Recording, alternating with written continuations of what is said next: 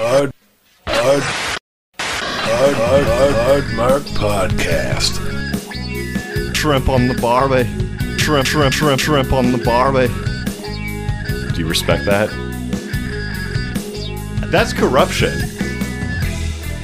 I could make a fake snake.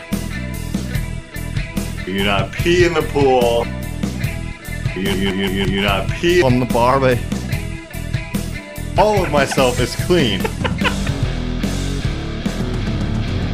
Broadcasting from Hungary. Take it away, Markbot 5000. Hello. You don't know who I am, but I know where you live. Welcome to the Hard Mark Podcast, a show where Eric Donaldson, wrestling fan of over 30 years, and a man that has been asked to be the Reverend for 4 weddings, introduces one match per show to his paranoid sidekick, who has never watched wrestling.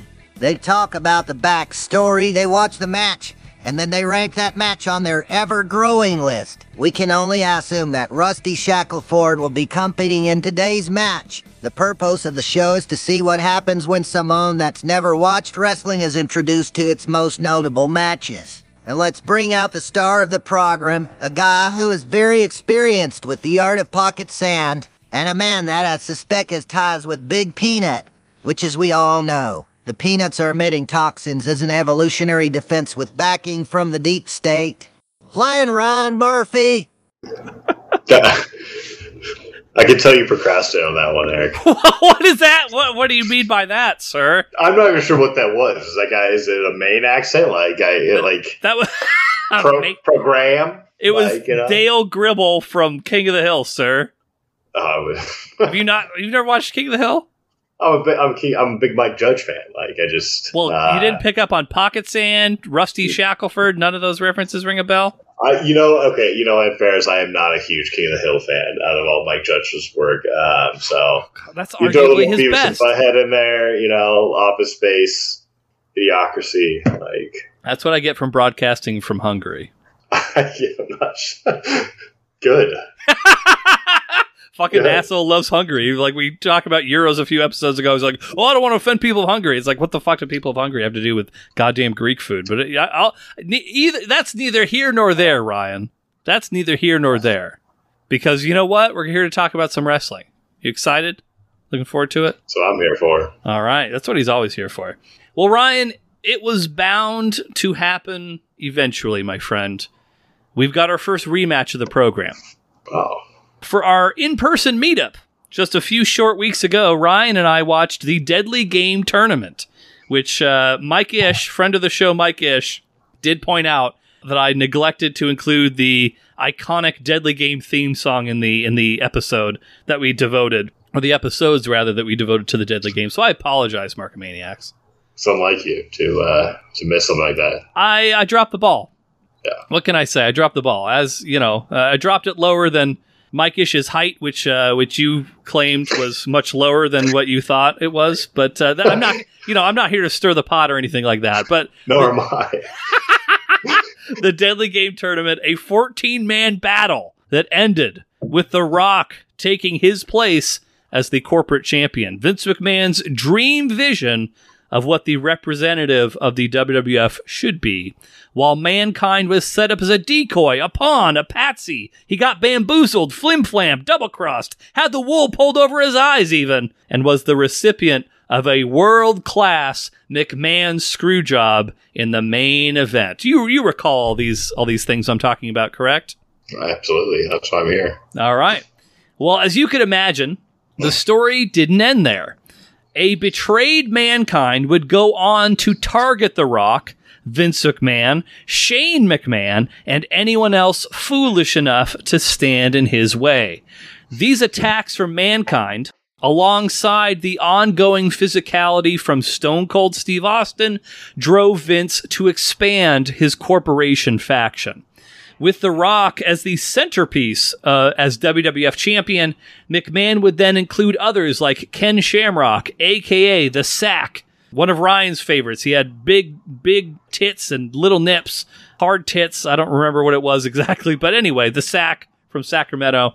It would also include the corporate insurance policy test and the Big Boss Man, one of our favorites, to allow the McMahons some breathing room, free of physical assault.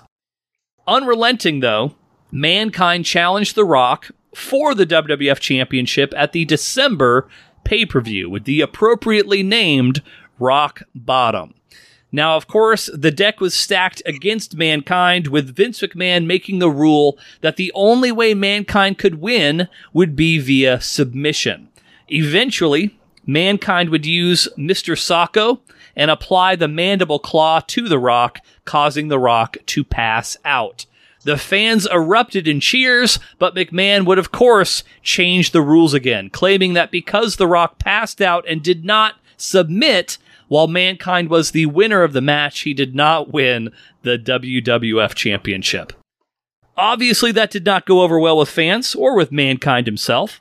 So with the numbers game on the side of the corporation being insurmountable, Mankind eventually managed to find some unlikely friends of his own in the form of the cool guy dick joke faction, D-Generation X. We can all engage in a round of suckets in our respective homes if we'd like, in memory of DX, but with the help of D-Generation X, Mankind was able to even the odds a bit and began to fire back at the corporation. This drew the ire of one McMahon in particular, Vince's son, Shane. So Shane was so upset at the disrespect that was being shown to his father that he took matters into his own hands and challenged Mick to a one-on-one match himself.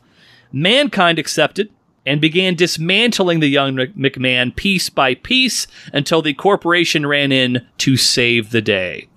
Now on to the event that you and I are going to be watching today. We're just a few short weeks removed from that one-sided affair between Mankind and Shane McMahon. So this match is going to take place on January 4th, 1999, to be specific, on an episode of Monday Night Raw, so their weekly Monday television show.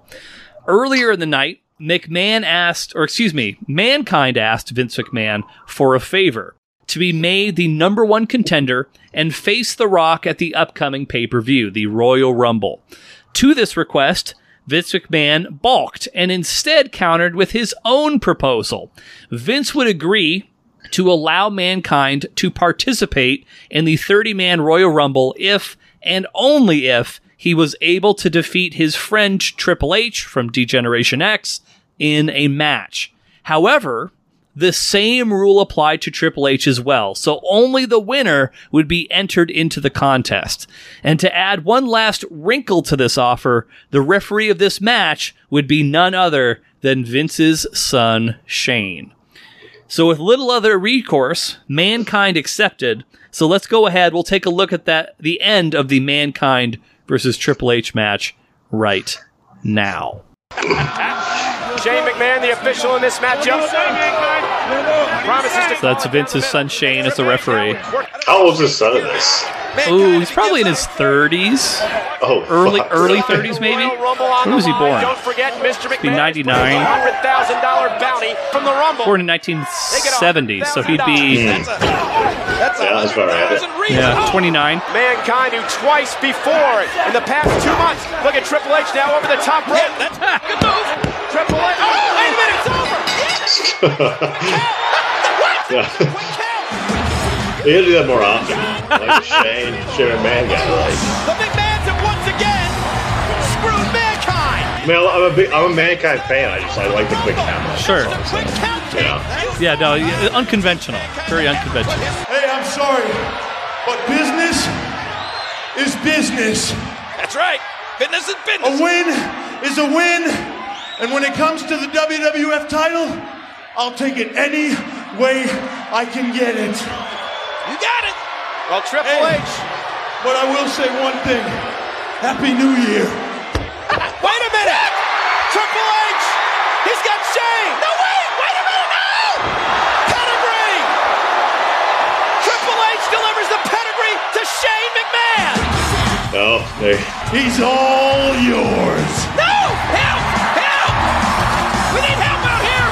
Well, the match was all about business. Mr. McMahon. I'm going to Jim McGonigal taught me back in Ward Melville. What's he doing? Shane's already hurt from the pedigree. Shane, I'm going to break your shoulder. McMahon's here to go. Let him out, you son of a bitch. Vince, I've changed my mind. You see, I no longer desire a title shot at the Royal Rumble. Let him up, Shane? Please, let him up.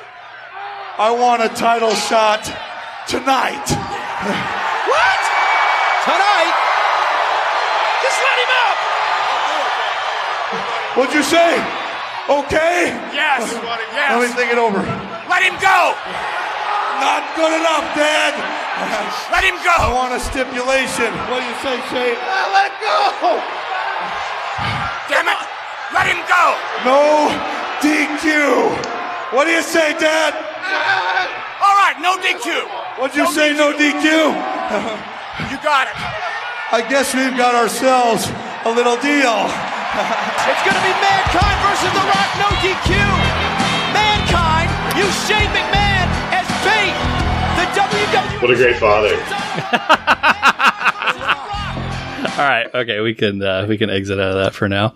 All right, so just to summarize, we just saw the match between Triple H and Mankind, Shane as the referee. So Triple H towards the end, he's attempting to sunset flip Mankind. I don't know if you caught this or not. Shane physically kicked Mankind's hands off of the ropes before he then fast counted him, and then Triple H, of course, earns the spot in the Rumble. What did you think of that little clip that we just saw there? Like I said, I like the quick count, but I'm a Mankind fan, through and through. So of course, no one has ever questioned your devotion to Man, except for maybe occasionally when he's on the other side of the ring against Stone Cold Steve Austin. He's a strategic player, Absolutely. Like that. But it appears that he's going to be facing off against another one of your favorites here today, Ryan, The Rock. So as we saw, Triple H, he took the win. Hey, business is business. A win is a win.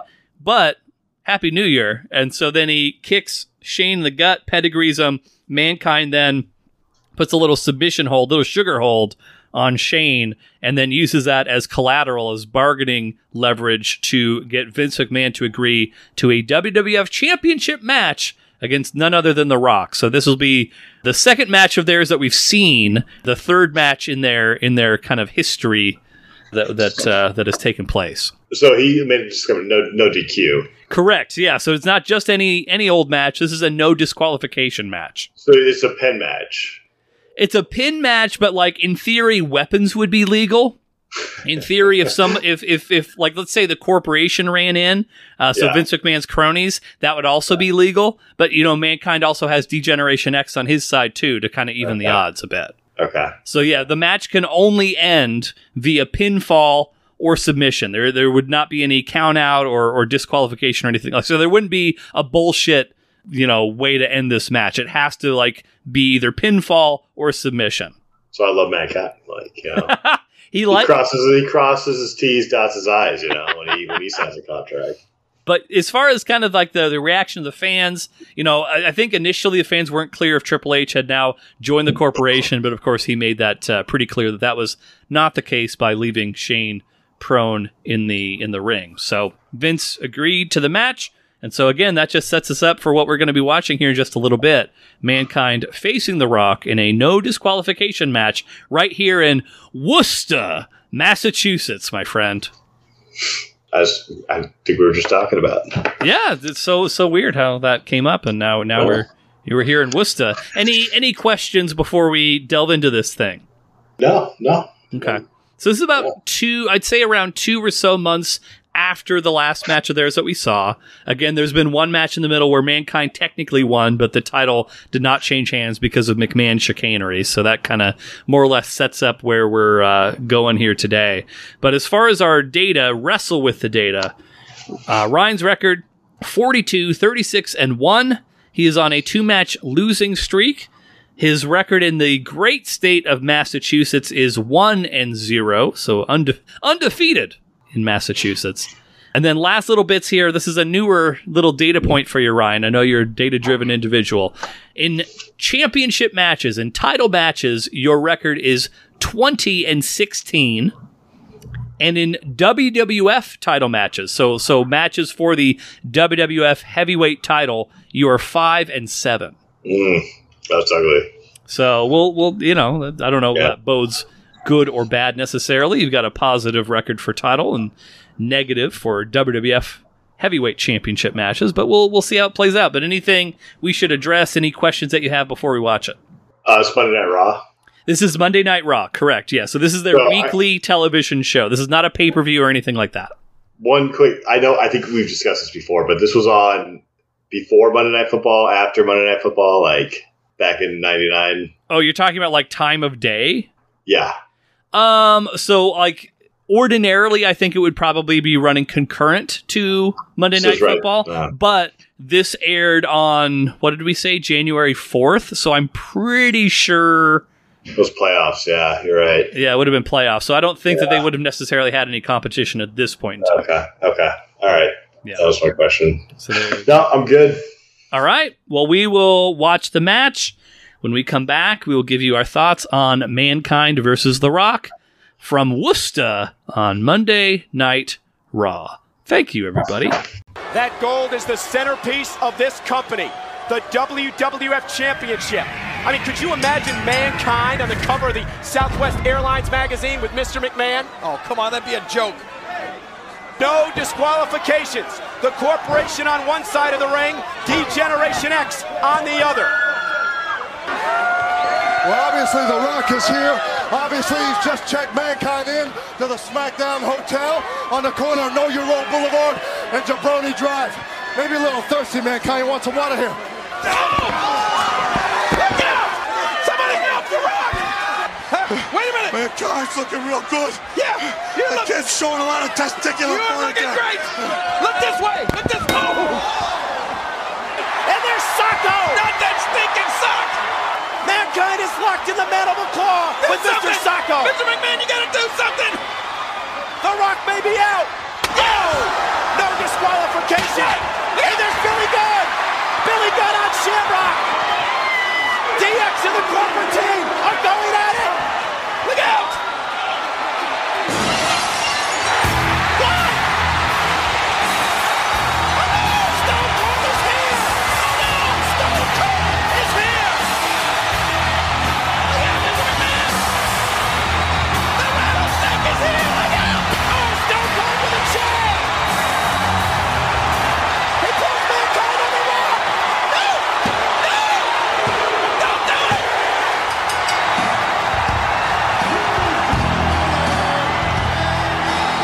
Oh my God, no! Mankind did it! Nick Foley did it!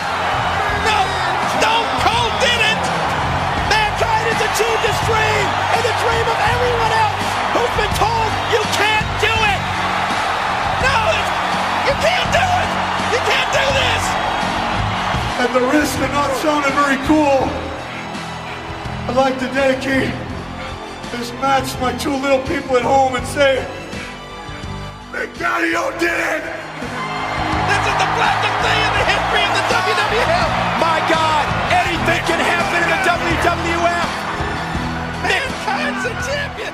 All right, we're back. We just watched Mankind versus The Rock in Worcester, Massachusetts. Ryan, we're fresh off of it. We didn't dilly-dally or anything like that. What did you think of the match?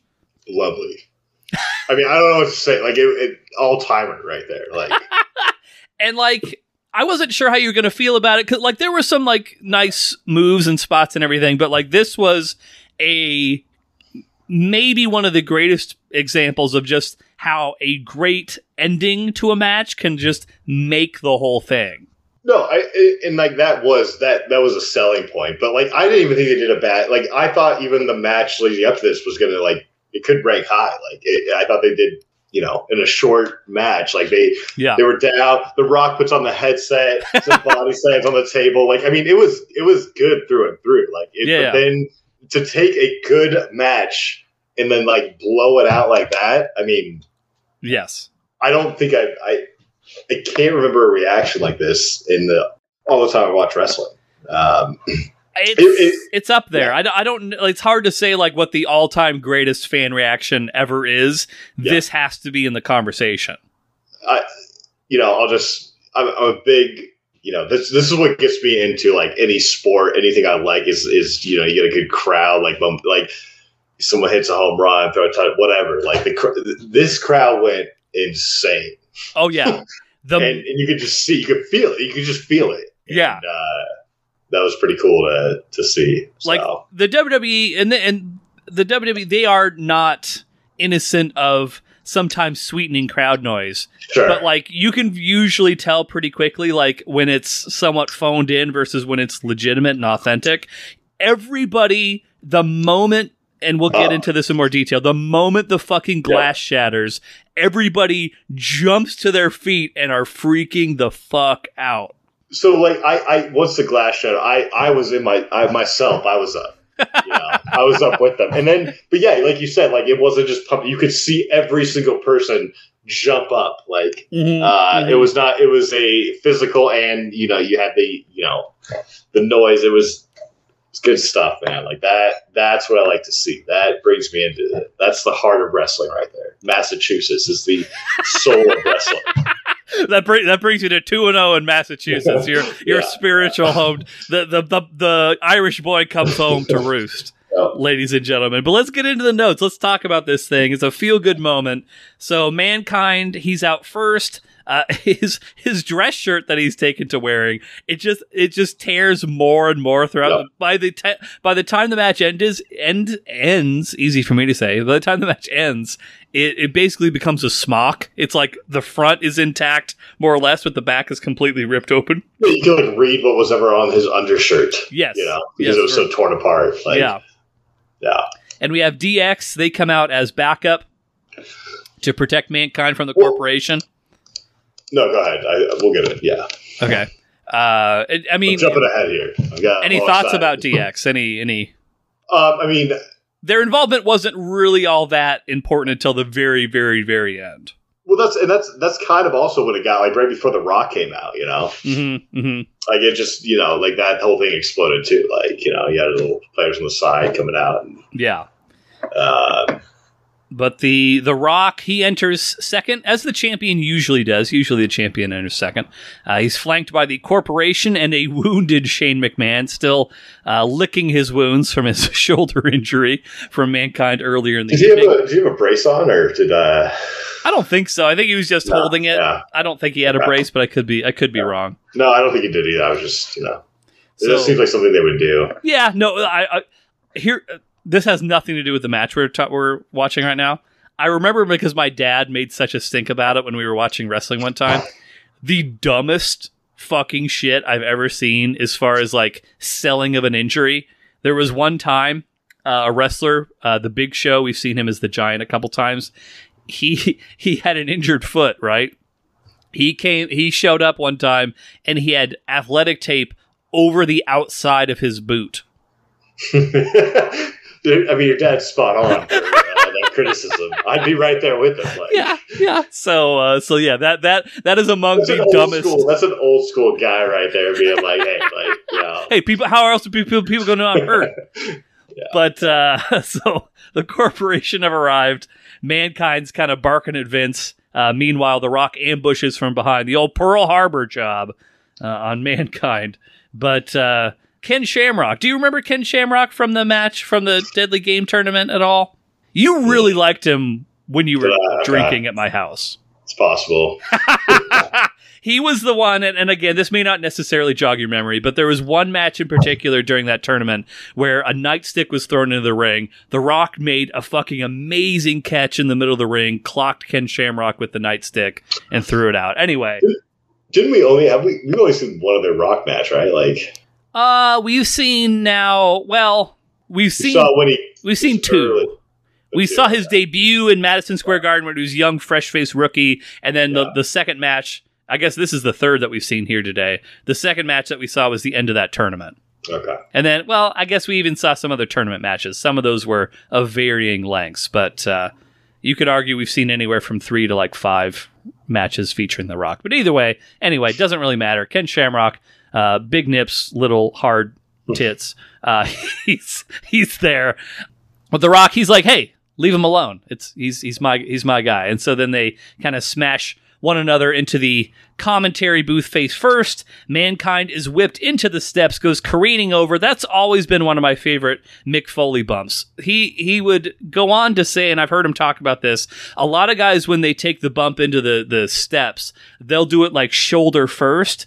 And he was like, well, that's not really how it would work. If somebody's throwing you in, you wouldn't bend down and like take it shoulder first. You'd just be running, it would catch your feet, and you'd go flipping over it. But he's like the only one who ever does that, which I always found to be impressive. Yeah, no, I mean that's the kind of guy he is. Like he goes the extra mile. Yeah, I mean he ate worms, He ate worms. He's the guy. That's the guy who's he wants to do it for real. Like he's not here to fuck around. Like absolutely. And then we had Ryan. Ryan has his picadillos. Be on the lookout for the Picadillos shirt coming to the Hard Marked Merch shop one of these days, coming soon. But the steps were used as a weapon. We have just a step to the back, and then while one step is laying on top of Mankind, the other step is then used to like crash down on the first step. Which, of course, Ryan and his tin foil, aluminum foil, whatever the fuck he's calling these steps, was very pish posh about. They must be heavy, Like it's every wrestler I've ever seen has had a difficult time picking them up and like smashing another step on top of another step on top of. Yeah, it's tough. I'm not saying that they're heavy, Ryan. I'm just saying that it probably doesn't like. I don't think it's the most painful thing in the world, but I don't think it's like pleasant to have like a metal thing, even if they are like 20 pounds ish, like hitting you in the back. Eric, I will take a staircase to the back if it gets us some content. All right, we get some sponsors, a little money flowing in with some like give me stairs to the back, give me stairs to the back, and then another set of stairs to that set of stairs to the back. Like, I mean, I'll take it. I saw a match recently. It was the most brutal looking stair spot I've ever seen in my entire life, and it just happened maybe just a couple weeks ago. It was like a newer match? Yeah, it was a newer match, yeah. I'd never seen this done before. So basically what happened was the wrestler in question, so the stairs were just as they are on the outside of the ring, right? Just set up that way. The guy got thrown backwards into the steps, like into like the edges of the steps, like back first, and the back of his head went into one of the edges of the steps. It was fucking gnarly looking. I can see that hurting. I'm sure it did. I'm sure it did. But this was not that. This was just throwing steps at people. But either way, we'll move along from there. We don't want to put Ryan in a bad mood. But then we've got a suplex on the floor, always a good time. And then maybe one of your favorite bits of the match, aside from the ending, Rock takes the headset from Michael Cole, begins narrating, commentating his own match. And it was good. It was good commentary too. It sounded like a I'll say authentic, Oh yeah, he's a regular Boomer Esiason, that Rock. Put it on. It's not like he belonged there, Mm-hmm. So nice touch on his part right there. A regular Tony Romo. Absolutely, little CBS wrestling, This is no TNT, but Mankind, he fires back. He picks up the headset. I know we were chitter-chattering. Mankind, his brief line is very funny to me. So, like, we have the only actual announcer who still has his headset is the bad guy announcer. Yeah. Again, a lot of franticness. I don't blame you if you didn't pick up on this. But after Mankind takes the Rock out, he then picks up the headset.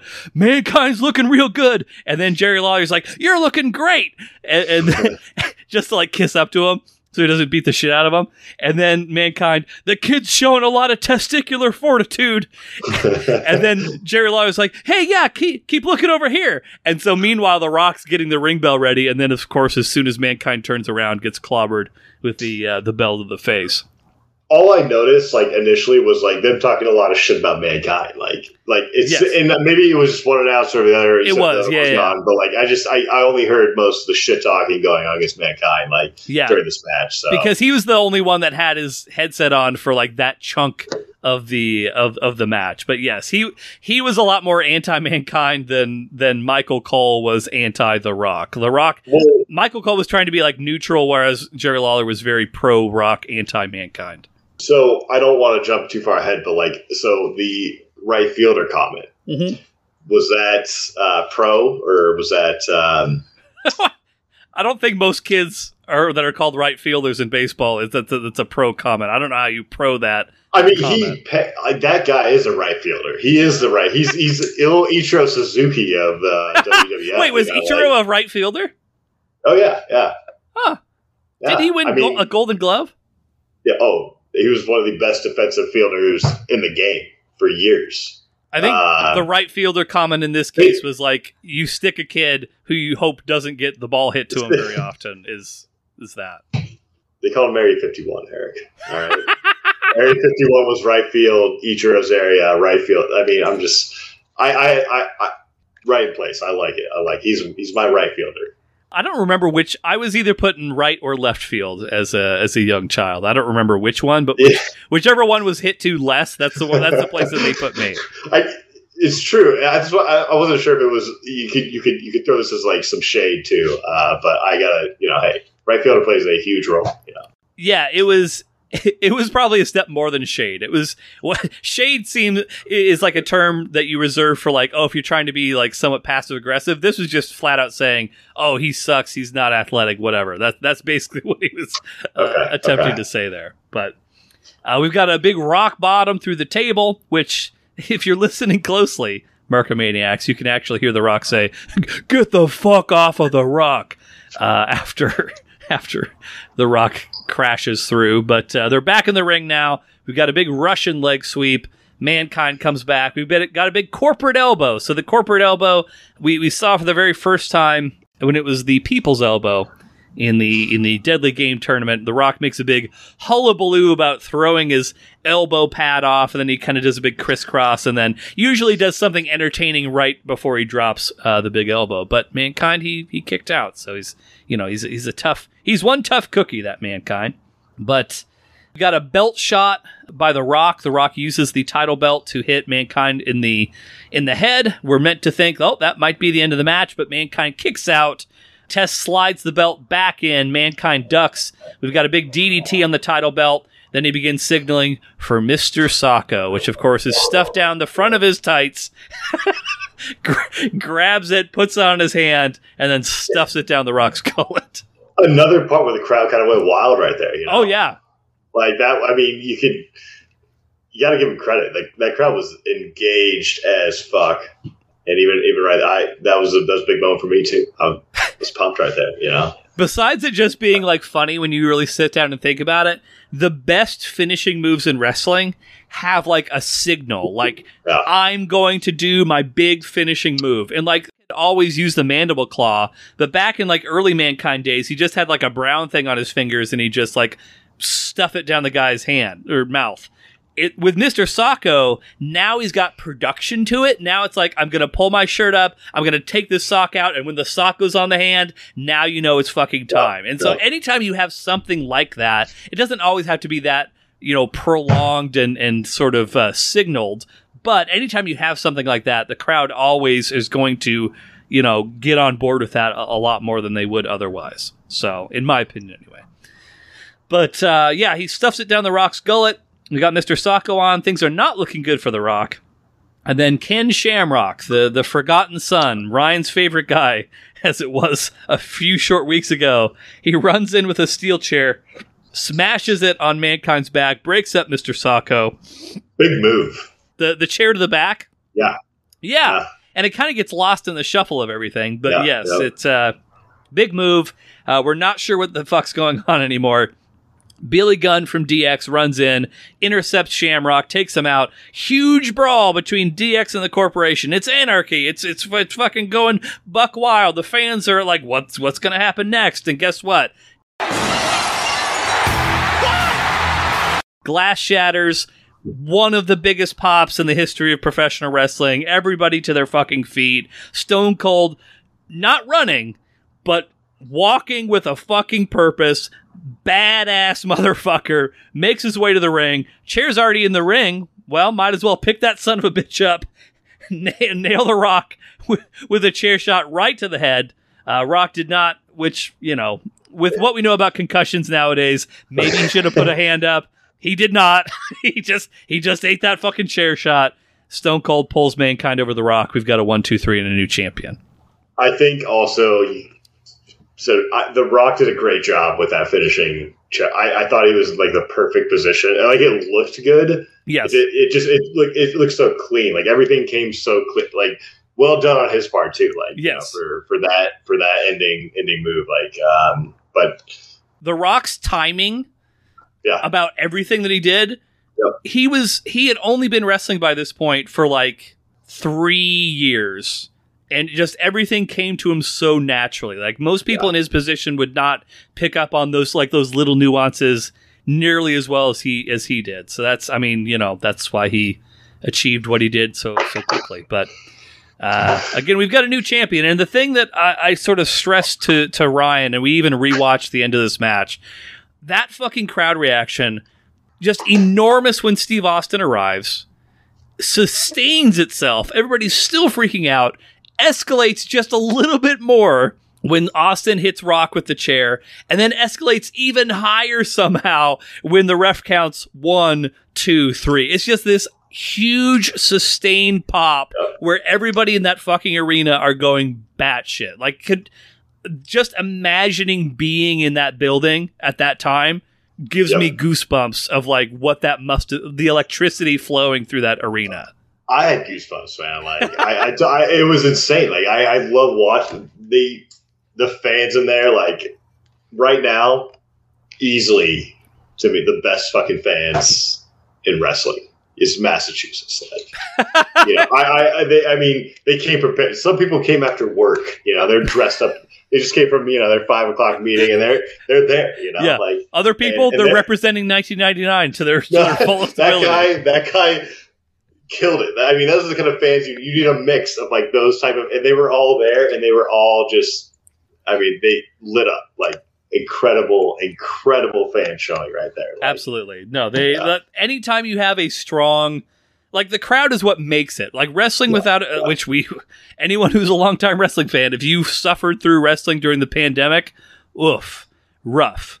It's such an intangible, but it makes such a huge difference when you have good crowd engagement versus ho-hum crowd engagement. It's the secret sauce that makes professional wrestling. Didn't we watch a match where, like, they were all on TV? Like, they were all on, like, I feel like they had like little, like, screens of, like, the reactions from home.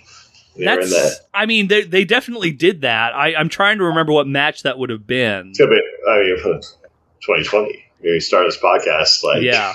No, I mean, but yeah, that did happen. I'm surprised that I've subjected you to any matches that were like that. But it was terrible. It was a terrible fucking match. Like, glad that you remember it in such vivid detail. But so we've got, again, Mankind, the unlikely new WWF champion, the face of the company is Mankind. Again, the man who used to eat worms, or when he was a child, not when he was a man, but either way.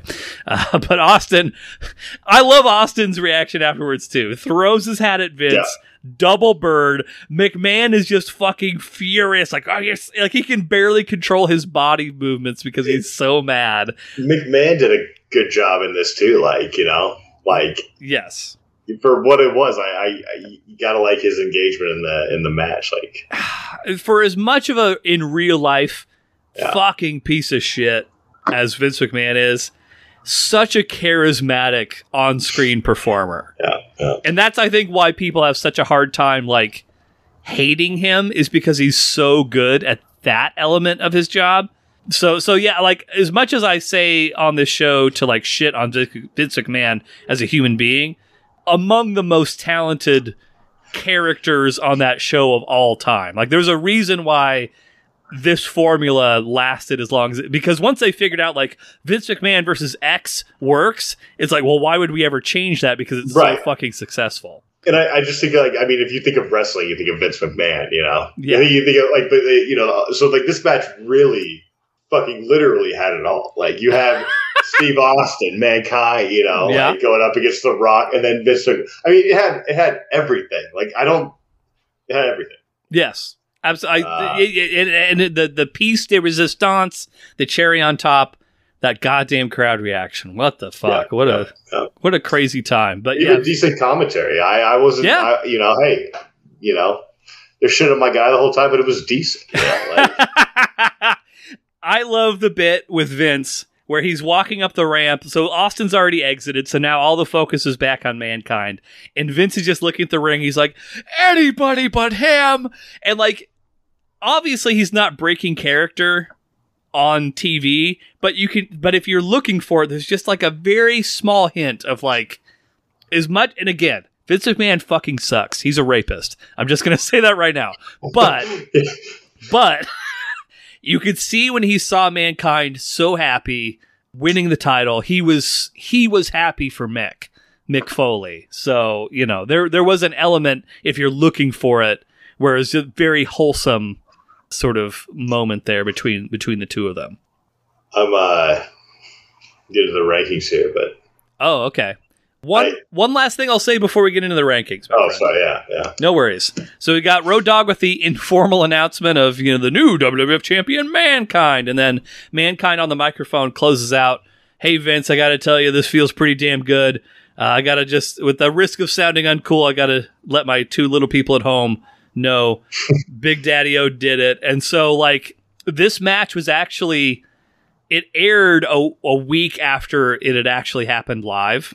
So Mankind, Mick Foley, was at home watching this show live with his kids. And so as soon as he wins the title on screen, he pulls the belt out of a bag and the kids are just freaking the fuck out. Did they show that? No, there's no video or anything of it, unfortunately. Yeah. But one other quick aside before we get into the ranking. So we've talked about, obviously there was a rivalry between WCW and the WWF. Like, both companies had their own pro wrestling shows that were on at the exact same time every single Monday night. One of the strategies that WCW did, especially when they first started airing on Monday nights, was that they would give away the results of the WWF show, which was like considered to be like fucking heresy. Oh yeah, in pro wrestling. Because the WCW show was always live every single week. They never pre-taped. Whereas the WWF, especially in like 95, 96, they were trying to like save money, so they would tape two shows back to back. And so the second show would be pre-taped. And so they did that a lot early on. And so now, with all the momentum around Steve Austin and The Rock and Mankind, WWF was starting to like consistently beat WCW in the ratings, which they had not done a whole lot throughout like 1997 and shit. Like, there was a period of 83 weeks, which has become a famous number in wrestling, where WCW beat WWF in the ratings every single week continuously.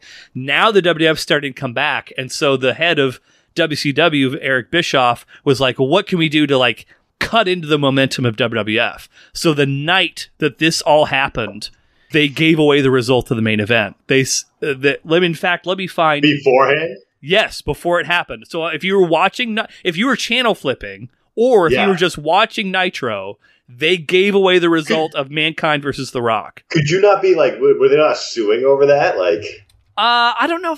They didn't. I don't know if you could sue over something like that or not. But that never did happen. I mean, if I go to a pre-showing of a movie and record it, and then I release that movie out before it, like, I'm gonna get sued. Like, but if you're just telling people, if you're leaving the theater and just saying, "Hey, Leonardo DiCaprio dies at the end of Titanic," like, I don't know if you could be sued for that. You know what I mean? It's different than showing people. Full production company, like, you have probably like, there's probably some layers of legal. Like, I would think, I don't know, who's our wave legal guy?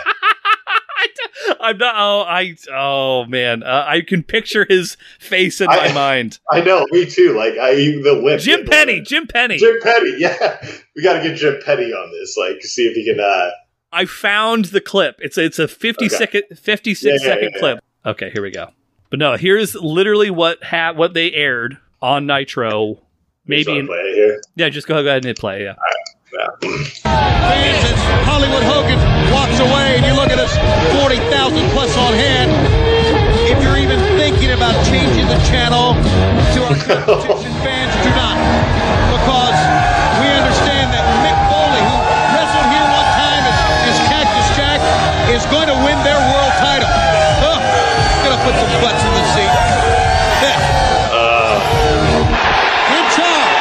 Fans, I want to reiterate something that I talked about before the commercial break. If you're thinking about changing channels to our competition, we want to let you know that unlike us, they've got their show in the can. Their show's been taped. Later tonight, Mick Foley, who once wrestled here as Cactus Jack, is going to win their world title. I mean, that's going to be their world champion.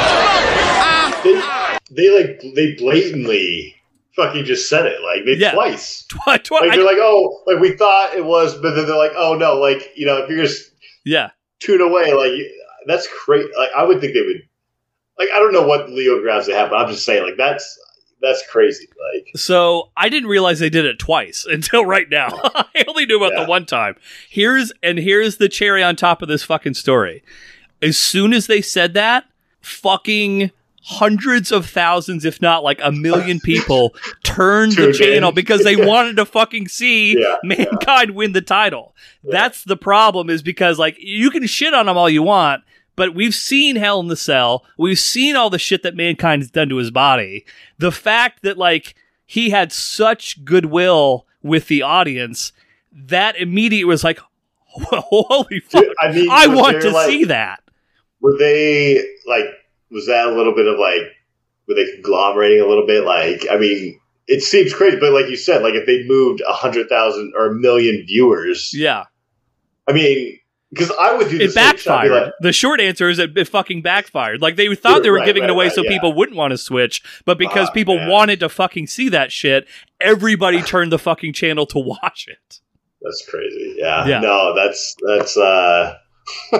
so I love those side notes. I love the competition. That's a little like wrestling on top of wrestling. Yeah, everybody likes wrestling on top of wrestling. That's my favorite. But anyway, okay, so that's the full complete story of that match. Let's get into the ranking, my friend. I know you liked it. Let's talk about it. Yeah, no, I wasn't trying to like. I was looking at it and I didn't realize Mankind's got 2 of the 3 and they. Fucking amazing. Yeah, he's about to have 3 of 6 or So okay, we got ladder match number 1. No, it's not a ladder match. That was an ECW match. It was ladder match number 2. Yes, ladder match is number 2. Yes, correct. Okay. We've only had 3 you can stop clicking. Oh, right. Okay, you're right, because we did have... Okay, all right. There's only 3 matches that have occupied the number 1 spot, which Will Ospreay versus Shingo was the very first number 1 that we ever had, once we had like 2 matches. And then Michaels versus Razor ladder match was number 1 for a very long time. And then RVD versus Jerry Lynn. That was a good match. That was a great fucking match. That was a great match. Now, was the... Like, there's element, like, what's your mindset right now? I mean, for sure, it's fucking great. I think it goes above Will Ospreay. Okay. I think. So you're considering somewhere in the top 3, then, it sounds like. Yes, in the top 3. Okay. So yeah, we've got the ladder match at 2. I think the biggest pro for this match is that crowd reaction. Like, none of these matches that we've seen that are in that space have just the batshit. Like, we've never seen a match that had that reaction to it. So, like, that occupies its own space there. I think as far as the in-ring wrestling element, I think, well, like, and again, this match wasn't bad or anything like that, but, like, RVD versus Jerry Lynn was fucking great. As was Shawn Michaels versus Razor Ramon. Yeah. But I think it's all, but, like, the commentary of this match, also very good. So it's just weighing those different pros and cons. I think I want to leave. I think I want to put this in new number 2. Okay. I think it was. This is what wrestling means to me. This match, but I think it's a fair spot to put it. All right, I will fill out the rest. So number 2, we're I think it's number 2. Yeah. The last one is currently ranked. I guess this will put it down to number 20. So yeah, quite a upgrade from the previous Rock versus Mankind match. Mankind's just out here killing it like that. Yeah, he is. Jiminy Christmas. I wouldn't have never have thought that he was going to have so much representation here on our list. But yeah, he's all over the place. What's the lowest Mankind ranking? I see one that was 19. Oh. I think it's currently ranked 20. Well, I guess this will put it down to 30. So Cactus Jack versus Hunter Hearst Helmsley, which again is 29 now, but once I update everything, will be 30.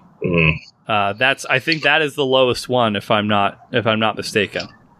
Yeah, that was a great match. This is I haven't gotten excited about a wrestling match like that in a little while. So I'm just glad I could set the tone for your big Denver vacation. Yeah, no, this is a great entry into that. I'm fired up now. Like. Just watch that clip over and over and over. Perfect. Well, we got a new number 2. I'll take it. You know what? Anytime Ryan adds something to our fucking amazing, which is rare. I mean, again, it's rarefied air. We only have now 6 matches in that category. So anytime we can get that, I'll take it. But we gotta finish this sumbitch out with a little segment that I like to call Eric's Wisdom Tree, and Ryan's little nipples are being suckled upon. Have you ever seen a third nipple before, Ryan? On a human? What?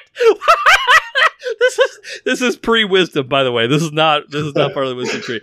I mean, I was assuming that you would be about a human. Well, I think other parts of other species have 8 nipples, dogs have plenty of nipples. So yes, it's not a. But have you ever seen a third nipple on a human being before? I don't think in real life. No, I think I'm not even sure I've seen one on. Or probably I've seen like 3 boobs, like alien movies, but I don't think that really Total counts. Recall. Yeah. Third nipples don't really look like nipples. Like it's Chris Paxton, isn't it? He has a third nipple. If anyone on this show, it's going to be Chris Paxton. Senior hemorrhoid correspondent. Yeah. I don't think he does. To my knowledge, he would talk about it a lot. I feel like if he did, but like anytime I've ever seen a third nipple, it doesn't really look like a nipple so much. I mean, looks like a zit. It's like a big or a mole. Yeah, it looks like more like a mole most of the time. Or anything. Oh, Zac Efron has a third nipple. Huh. Interesting. That's cool. Greta loves Zac Efron. Do you love Zac Efron? Not as much. Zac Efron's going to be in a pro wrestling movie coming up in the next year. Yeah, he plays a real life wrestler. Zac Efron actually does a pretty decent fucking job. He's really good at Neighbors and Neighbors 2. We were really high watching it, but he did a pretty good job. Taste in movies fucking sucks, dog. What? Nothing. Don't worry about it. How about inverted nipples? Any opinion about inverted nipples? Not anything strong. I knew a man. Hold on, let me take that back. A man. I knew a guy that I went to high school with. Does that sound weird? I don't think it does. Sounds weird as much as a man. But a guy that I went to high school with had inverted nipples. Then he pierced his nipples with a safety pin, and they became outies from there. Extroverted. Yeah. They went from being inverted nipples to being normal. Was he self-conscious about this? Is that why he did it? That wasn't expressly said as the reason, but maybe. Yeah, hard to say. But anyway, none of that is the wisdom. I just had nipples on the mind. But here's the real wisdom, Ryan. Did you know that butterflies are actually pretty neat? Yeah,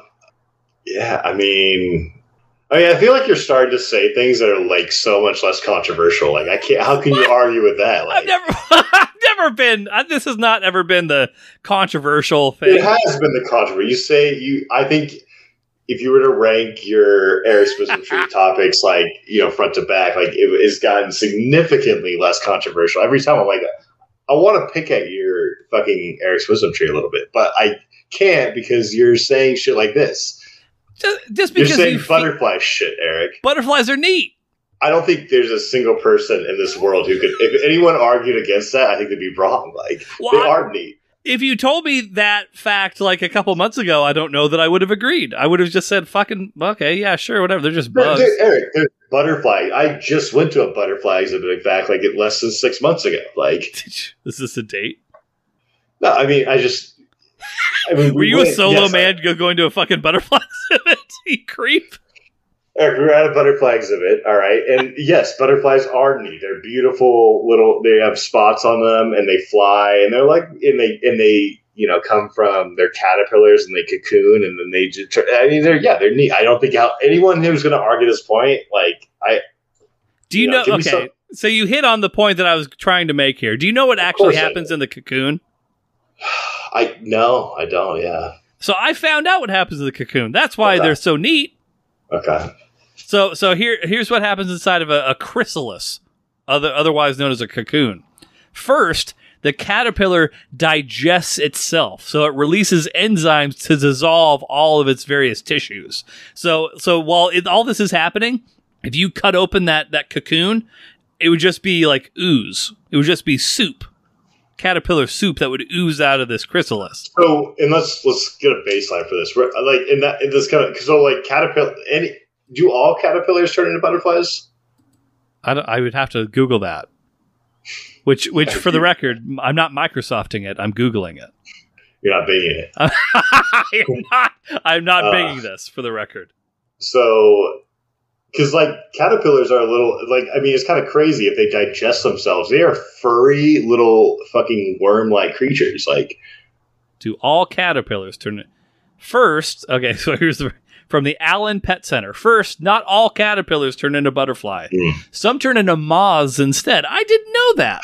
Well, that's okay. So it's kind of was secondary to butterfly. Like yeah, exactly. Yeah. Moths are like, I think they're like the stupider bird because they just like lamps and stuff. They like yeah. lights. They're dumb as fuck for sure. We know that. Huh? What determines if a cat? Maybe this wisdom should be caterpillars are pretty neat. I don't even know. Yeah, that's a good call. Let's see. What determines if a caterpillar turns into a butterfly or a moth? How they reach their adult state. Oh, so it's not like random. Looks like I think.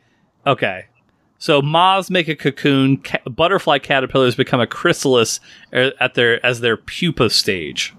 So okay. So it's established. It's not like a flip of the coin to determine which one turns into a moth and that. Do they say? Okay. You know what? Getting back into my butterfly days, What? Like, what are you talking about? No, do you remember those like furry little, like those furry, beautiful looking like little caterpillars that like the orange fur, the orange or black fur? Yeah. You know what I'm talking about? Like when I think if you said caterpillar to me, I would immediately think of that. Yes, I don't know which ones. Like I'm almost thinking like a maggot turns into like a maggot style. Turns into a moth, because those things are they're too beautiful to turn into a moth, Like. So you're saying that the orange and black tiger striped ones, those? I don't know. I have no idea. Well, you're speculating. You're speculating. I would hope. Okay. Yeah. I'll have to do some additional research. No, but all of a sudden it's become an interesting topic. I was underwhelmed at first, but now.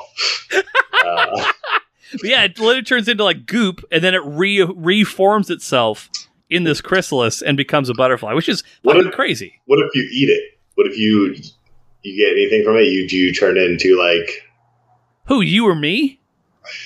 I mean, I'm just wondering. Like you eat a soupy, cocoon. Do you gain anything from that? Like, is there any like snake oil? I'm pretty sure you gain either the ability of seeing 10 minutes into the future or 150 years. but that determines on whether or not you ate a moth or a butterfly. Yeah. Be careful. Butterfly's 150 years. Moth is 10 minutes. Yeah. Okay. Yeah, that's what happens. So enjoy your caterpillar soup, everybody. Anything else you want to impart upon the Markomaniacs here today, Ryan? No, I think it was a fulfilling episode for me, at least. I don't know about the viewers, but for me, I was fulfilled. Good. I mean, I think your fulfillment comes across. And I think when people know that you're fulfilled, then they become fulfilled too. That's my suspicion. But either way, I'm 2 beers deep, so what the fuck do I care? But we'll be back. Rumpus time, the 23rd of March. I don't know. Maybe we'll call that the final winter of Would You Rather. I don't know. I haven't decided yet. We'll see. We'll find out. But we're on Instagram, Twitter, Facebook. We have some sort of presence on TikTok. Ryan hasn't started learning the dances yet, but soon. We're on Microsoft. Yeah, we're an edge. We're on. Does Microsoft have a social media? I don't even know. Did they? They did. They were going to buy TikTok. Oh, Google had one though, right? Google had something. Yeah, they did. They did. Google Plus. There we go. Google Plus. Yeah, that's right. Yeah. Big ups to Google Plus. But if you are not hard, everybody, get hard. Once you get hard, stay hard. That's all, folks. Hey, Leonardo DiCaprio dies at the end of Titanic.